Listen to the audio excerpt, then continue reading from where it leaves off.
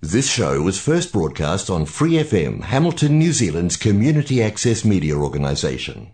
For more information on our lineup of shows and the role we play in the media, visit freefm.org.nz. Hello and welcome once again to the program. In the introduction to his commentary to Namkha Pel's Mind Training Like the Rays of the Sun, the text we're following in these programs, His Holiness the Dalai Lama says this: "Some people have a very coarse and rough attitude, so that even their parents and friends want to be apart from them. But we can develop a kind and warm heart, and then gradually we will see day by day that our good qualities increase and our ability to bring happiness to others increases also. And of course, we ourselves will be happier. If we are good and kind people, then all the things that we need in life will come to us.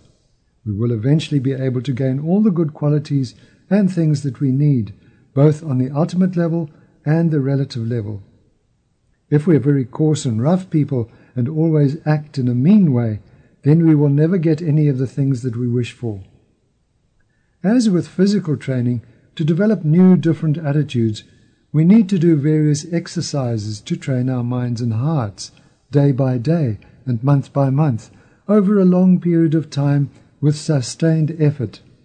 A good heart and a good mind don't come just by wishing for them, but from training and building them up. The teachings of the Buddha do not accept a creator. They say that everything dependently arises. So whatever happens comes about in a rational and orderly manner by means of cause and effect. It's not that there is some creator that just wills things to happen. Everything comes about by causes and circumstances, and if we try to identify the causes, we would have to say that things come from karma. Karma, in turn, comes about in terms of various people's minds and the various things that they do, particularly how they benefit or harm others. The root of all this is whether our minds are tamed or not. If they are untamed, we commit various destructive actions, and in keeping with those destructive actions, disasters, unhappiness, and so forth come about. If our minds are well tamed, then these things won't happen. So if misfortunes occur, we can't point our fingers at the Buddha, nor can we put the blame on somebody else. Similarly, we can't say that our happiness came from someone else. All these things arise depending on whether our minds are tamed. When our minds are tamed, we engage in constructive actions, build up positive force, that's merit, and happiness comes as a result of that.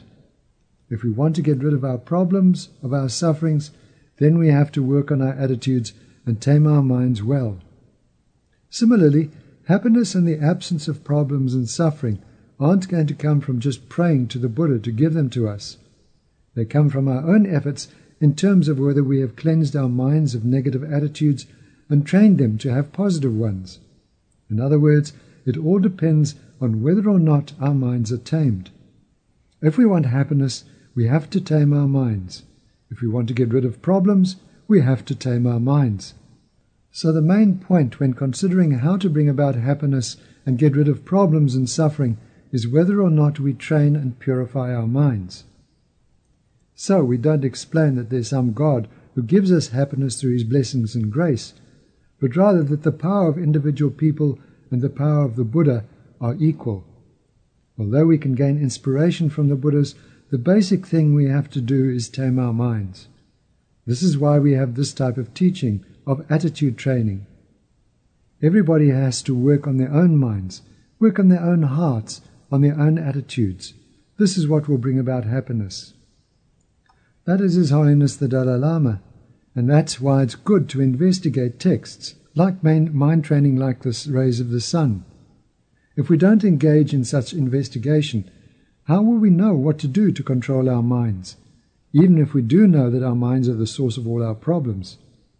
It is one thing knowing we have a problem, but quite another knowing how to solve it. Texts like mind training like the sun give us the opportunity to discover the means to go about taking control of our minds. Of course, whether we inspire to use those means or to go searching further for other means is up to us. Now, if you don't think training the mind in positive attitudes is going to help you, then you are quite at liberty to go looking elsewhere to find long-term happiness. However, from a Buddhist point of view, much of what is taught in texts like this is invaluable in transforming the mind from being something willful and intemperate like a spoiled child to something wise and always at peace, no matter what the circumstances. So we see what Nam Karpel has to say about this transformation. But now, before we continue with the text, let's consider our motivation as we usually do. This looking at motivation is also part of training the mind, because it is motivation that determines whether an action brings benefit and happiness or not in the long term. Even if an action appears to have an unwanted result in the short term, if the intention behind it is pure, in the long term it will have a happy result. So let's examine our motivation for joining the program today and set a vast motivation, like gaining enlightenment, to benefit countless beings, just as the Buddha did. Then this program can become a powerful force for good.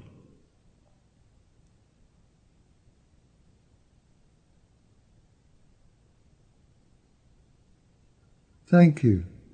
If you've been with us for previous programs, you will know that in the text we have reached the chapter on cultivating the mind of bodhicitta, the wish to attain enlightenment for the benefit of all beings.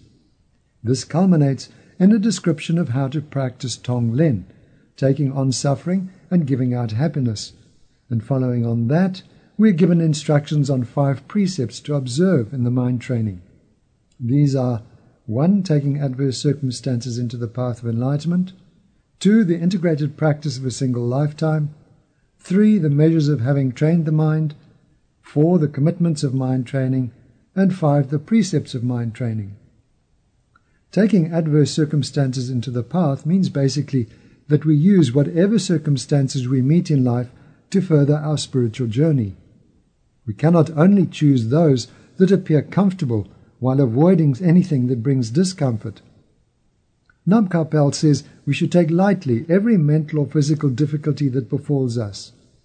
He advises that when we encounter difficulties, sicknesses and so on, we willingly take them on with the thought that we are also taking on all such difficulties from other beings who are similarly suffering. We also pray as ardently as possible that all those beings are happy and free from all suffering. We can also be happy that going through these difficulties, we are eliminating our negative karma so that we will never have to experience it again. And when we experience good circumstances, we recognize that they were caused by positive karma we created, and if we want to have such good circumstances again in the future, we have to create the causes once again. So, we follow pure ethics, develop loving kindness and patience towards all others, and do whatever we can to train the mind to be positive in all circumstances. This section of the text also talks of the 4 practices that accompany the determination to attain enlightenment for the benefit of all living beings, that is, the mind of bodhicitta.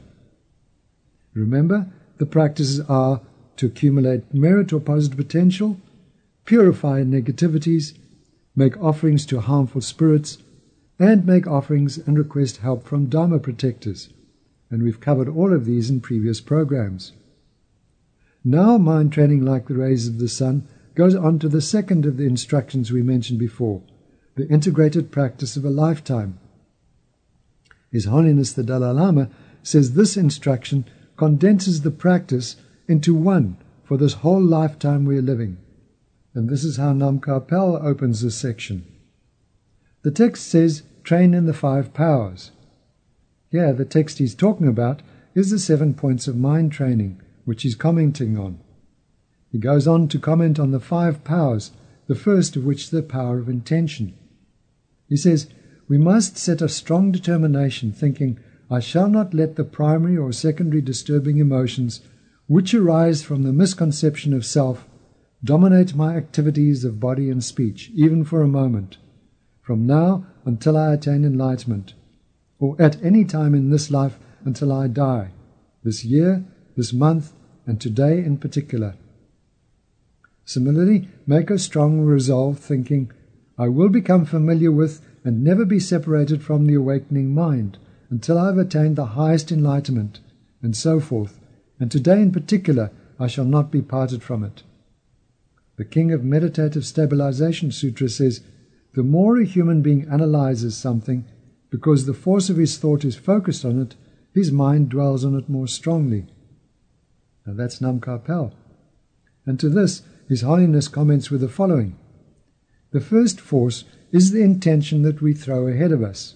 We wish, may I always be able to develop a bodhicitta aim. May I always be able to practice attitude training. May I always be able to develop the good qualities that will truly enable me to benefit all others. Throwing ahead the force of our intention is like making a preparation to fulfill these wishes. So we throw ahead the intention, I'm going to develop in this good direction. Now that I have this opportunity to practice these vast vehicle Mahayana practices, I'm going to apply all my force and all my active energies in this direction. To do this every day, in the morning we say as we wake up, today it's so fortunate that I've woken up. I'm alive. I have a precious human life.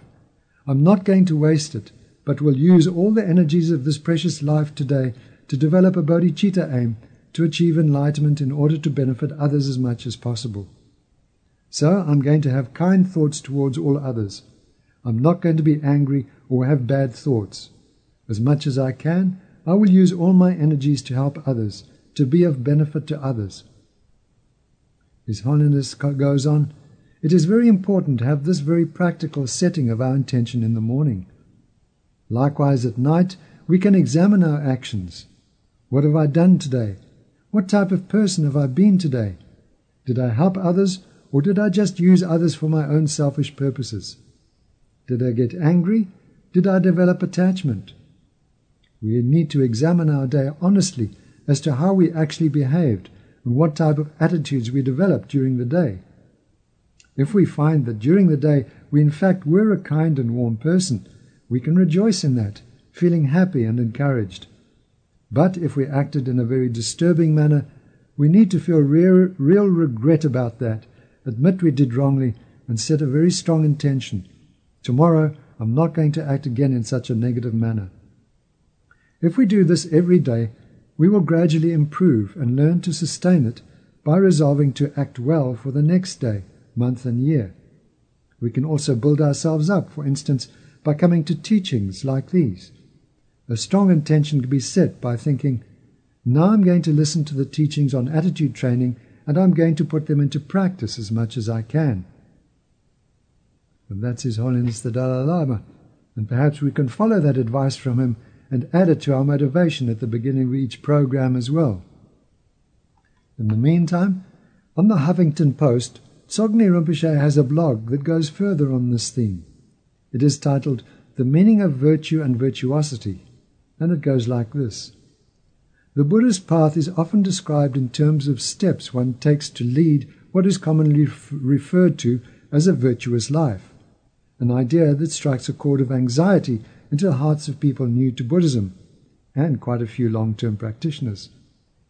The meaning of virtue has been debated and defined in various ways by different schools of Buddhism, as well as other religious and philosophical traditions over the centuries.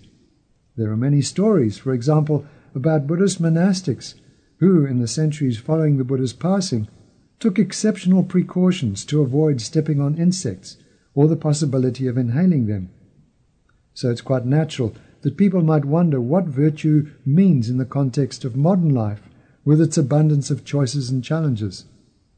At various times, people have asked, do I have to become a vegetarian? Do I have to give up sex, alcohol, or good food? Do I have to stop watching TV? Do I have to stop going out with my friends? Now, of course, there's a lot to be said for living simply. Fewer distractions allow us more time to devote to examining our lives and the effects of our thoughts, feelings, and behavior, not only on our own lives, but on the lives of all the people with whom we come into contact. But that is only one aspect of a manner of living that might be described as virtuous.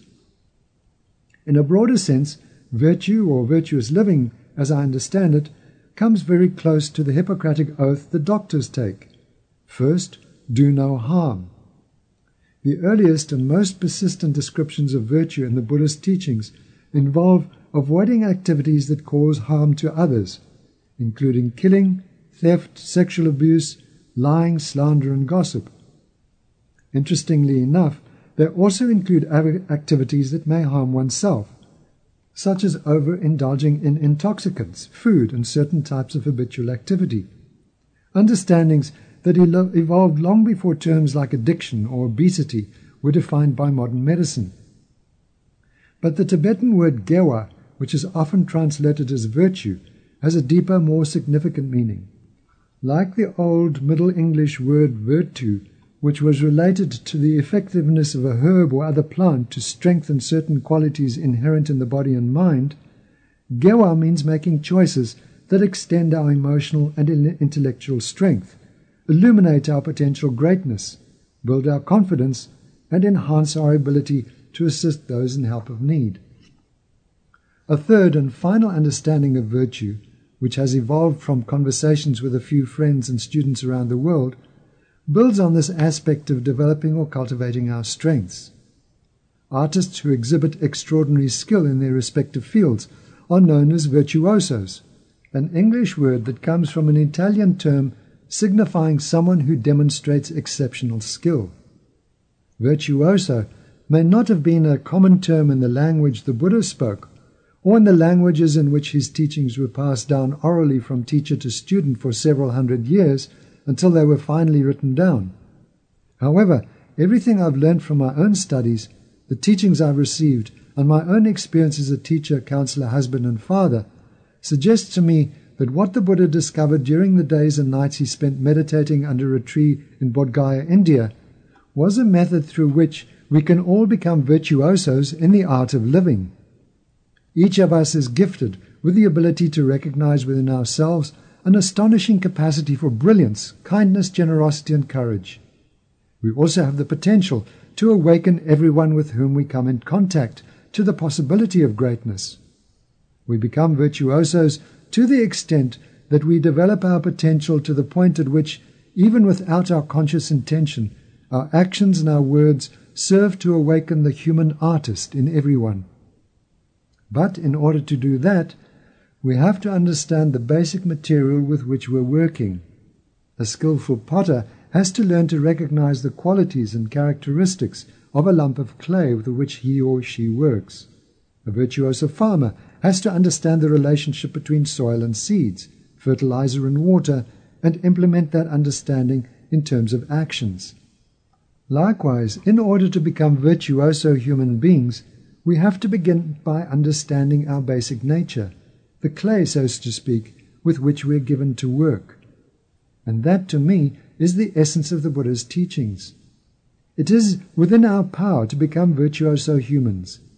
The process involves a step-by-step examination of the ways in which we relate to ourselves and the world around us. As we integrate this examination into our daily lives, we begin to realize the possibility of living each moment of our lives with a previously unimagined richness and delight. This approach, advanced 2,500 years ago, asks us to look at who we are in terms beyond the stories we tell ourselves, about others, and about the world around us. So, let's begin to practice virtuosity in our own lives. Let's ask questions of ourselves. Who are we? What are we? How can we learn not just to survive, but to thrive in the midst of the challenges we face moment by moment, day by day, year by year? The answers may surprise and possibly even delight us. With such examination of our lives and continuously setting positive intentions, we then practice the second of the 5 powers, the power of the white seed, which Nam Karpel describes like this. We need to preserve the merits and insights arising from generosity, ethics, and meditation, which cause us to generate, maintain, and enhance the precious awakening mind. His Holiness the Dalai Lama comments, "The second is the force of the white seed, which we create with this prayer. May I achieve enlightenment for the benefit of all beings." This reaffirms our dedication to our own enlightenment and to that of all others. Tsogni Rinpoche also has a blog on Huffington Post that bears on this. It is titled Practicing Perfection, and here it is. He says, people practice meditation for all sorts of reasons. To feel calm, to experience a bit more clarity, to cut through personal confusion, to deal with physical, emotional, or mental pain. And these are all legitimate reasons, and certain practices, if carried out regularly, can effect changes in our experience as well as our physiology. Neuroscientists, for example, have been able to measure changes in brain activity as a result of regular sustained meditation practice. Yet, according to the Buddhist tradition, we can't experience the really profound, transformative effects of meditation if our practice isn't grounded in an ethical or moral ground. Without such a ground, meditation is little more than a kind of mental calisthenics. We may experience a bit more peace, a bit more stability, but true contentment, true joy, and true confidence will elude us. That ground is the motivation to attain freedom from suffering in order to help all other beings to attain the same freedom. This motivation is commonly referred to as aspiration bodhicitta, a Sanskrit term that can be translated in a variety of ways, including the mind of awakening. And the effects of our practice will be greatly enhanced if we recall this motivation at the beginning and the end of each session. Our practice will become even more profound, and our lives will transform even more deeply and dramatically if we take the next step and practice application bodhicitta. That is, if we actually conduct ourselves in post-meditation in a manner that conforms to and reinforces that motivation. Doing so involves the application of what is known in Sanskrit as paramita and in Tibetan as paroltachumba. Both terms are often translated as perfections in the sense that they are the most compassionate and intelligent qualities we can cultivate in our daily conduct. A more literal translation means going beyond or crossing to the other shore. That other shore being the experience of complete freedom from suffering that lies beyond any limitations of self and other, subject and object. Most classical Buddhist texts encourage us to practice 6 paramitas.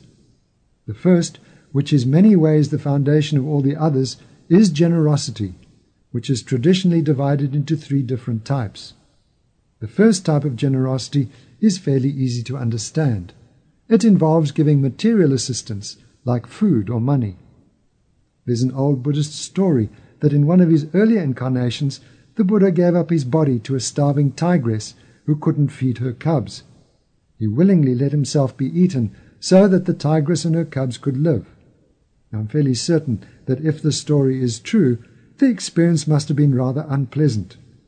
But whether true or not, it remains as an example of the type of willingness to endure personal hardship on behalf of others. I imagine few of us today are asked by starving tigresses to give up their bodies. But in my estimation, it's a great object lesson in terms of the lengths to which we can go in order to provide food for people who are starving. All around the world, thousands of people gather in lines to accept charitable donations of breakfast and lunch for themselves and their children. Hungry tigers and tigresses who only want to help their cubs survive. I was taught that the first kind of generosity could extend beyond material assistance to giving emotional sustenance. Sometimes this means offering comfort or encouragement to someone who's having a difficult day, a difficult week, month, or, as many people across the globe have experienced, a difficult year, a difficult decade, a difficult life. The second type of generosity involves offering protection to those whose lives are threatened in some way. There are many individuals who engage in this kind of activity, offering assistance to people who are about to lose their homes, their cars, even their children. They offer drug and alcohol addicts the opportunity to enter rehabilitation facilities, to detoxify from the poisons in their systems, and in some cases learn skills that will help them to acquire jobs. Shelters that protect women and children who have been abused in various ways offer a kind and caring environment that provides a basis for these women and children to overcome their fears and their histories of abuse. The final aspect of generosity involves offering understanding. Usually, this involves giving a Dharma teaching, such as the type given to large groups of students by the great masters of the Buddhist tradition. Generosity in teaching can also be passed down a little bit more casually. For instance, one student who began working for a large international corporation was disturbed by the volatile reactions of her boss. "Don't take it personally," her co-worker told her. "He's afraid of losing his job, and he can't help but pass that fear to you. Whatever he says, though, whatever he does, has nothing to do with you. Give the guy some love. He's wicked scared." That's what we do, isn't it? We tend to take everything personally and get terribly upset when we feel others have attacked or criticized us in some way. But most of the time, if we could see into the history of the other person and the situation, we would discover that it is not at all personal. We just happened to be in the way when the other person needed a hissy fit. So we copped it. I remember the last job I was in, the newly appointed boss acted like a huffing, puffing, full of himself autocrat who once declared at a staff meeting that workers should regard him as God. You can imagine how that went down. Once he came into my workplace where a window was open while the air conditioning was going. As I was sitting nearest to the window, he went off at me about air conditioning the outside, although I had nothing to do with either opening the window or turning on the air conditioning. In fact, busy with my work, I hadn't noticed either. After he had become considerably more red in the face and had stormed out, one of my co-workers remarked about how calm I'd remained. "Oh, that wasn't about me, the air conditioning or the open window," I told her. "He's got much more on his mind and was only letting off steam." Later on, when he became more used to the job, he did quieten down a bit. Anyway, let's end the program today with Tsogni Rinpoche's final comment. He says, "So let's challenge ourselves to kick our practice to a higher level by practicing generosity in our lives. How often and how far can we go out of our way each day? How does practicing generosity affect our own sense of well-being? How does it affect the environments in which we function? How does it influence our meditation practice? And what's with that secret smile we start to catch now and then when we look in the mirror?" Well, I hope that secret smile is always with you. Thanks for joining the program today, and I look forward to us being together next week, if karma allows. Please dedicate all the positive potential from today's program to gaining enlightenment for the benefit of all beings. Thank you, and goodbye. For more episodes, use the accessmedia.nz app for iOS and Android devices, or subscribe to this podcast via Spotify, iHeartRadio, or Apple Podcasts. This Free FM podcast was brought to you with support from New Zealand On Air.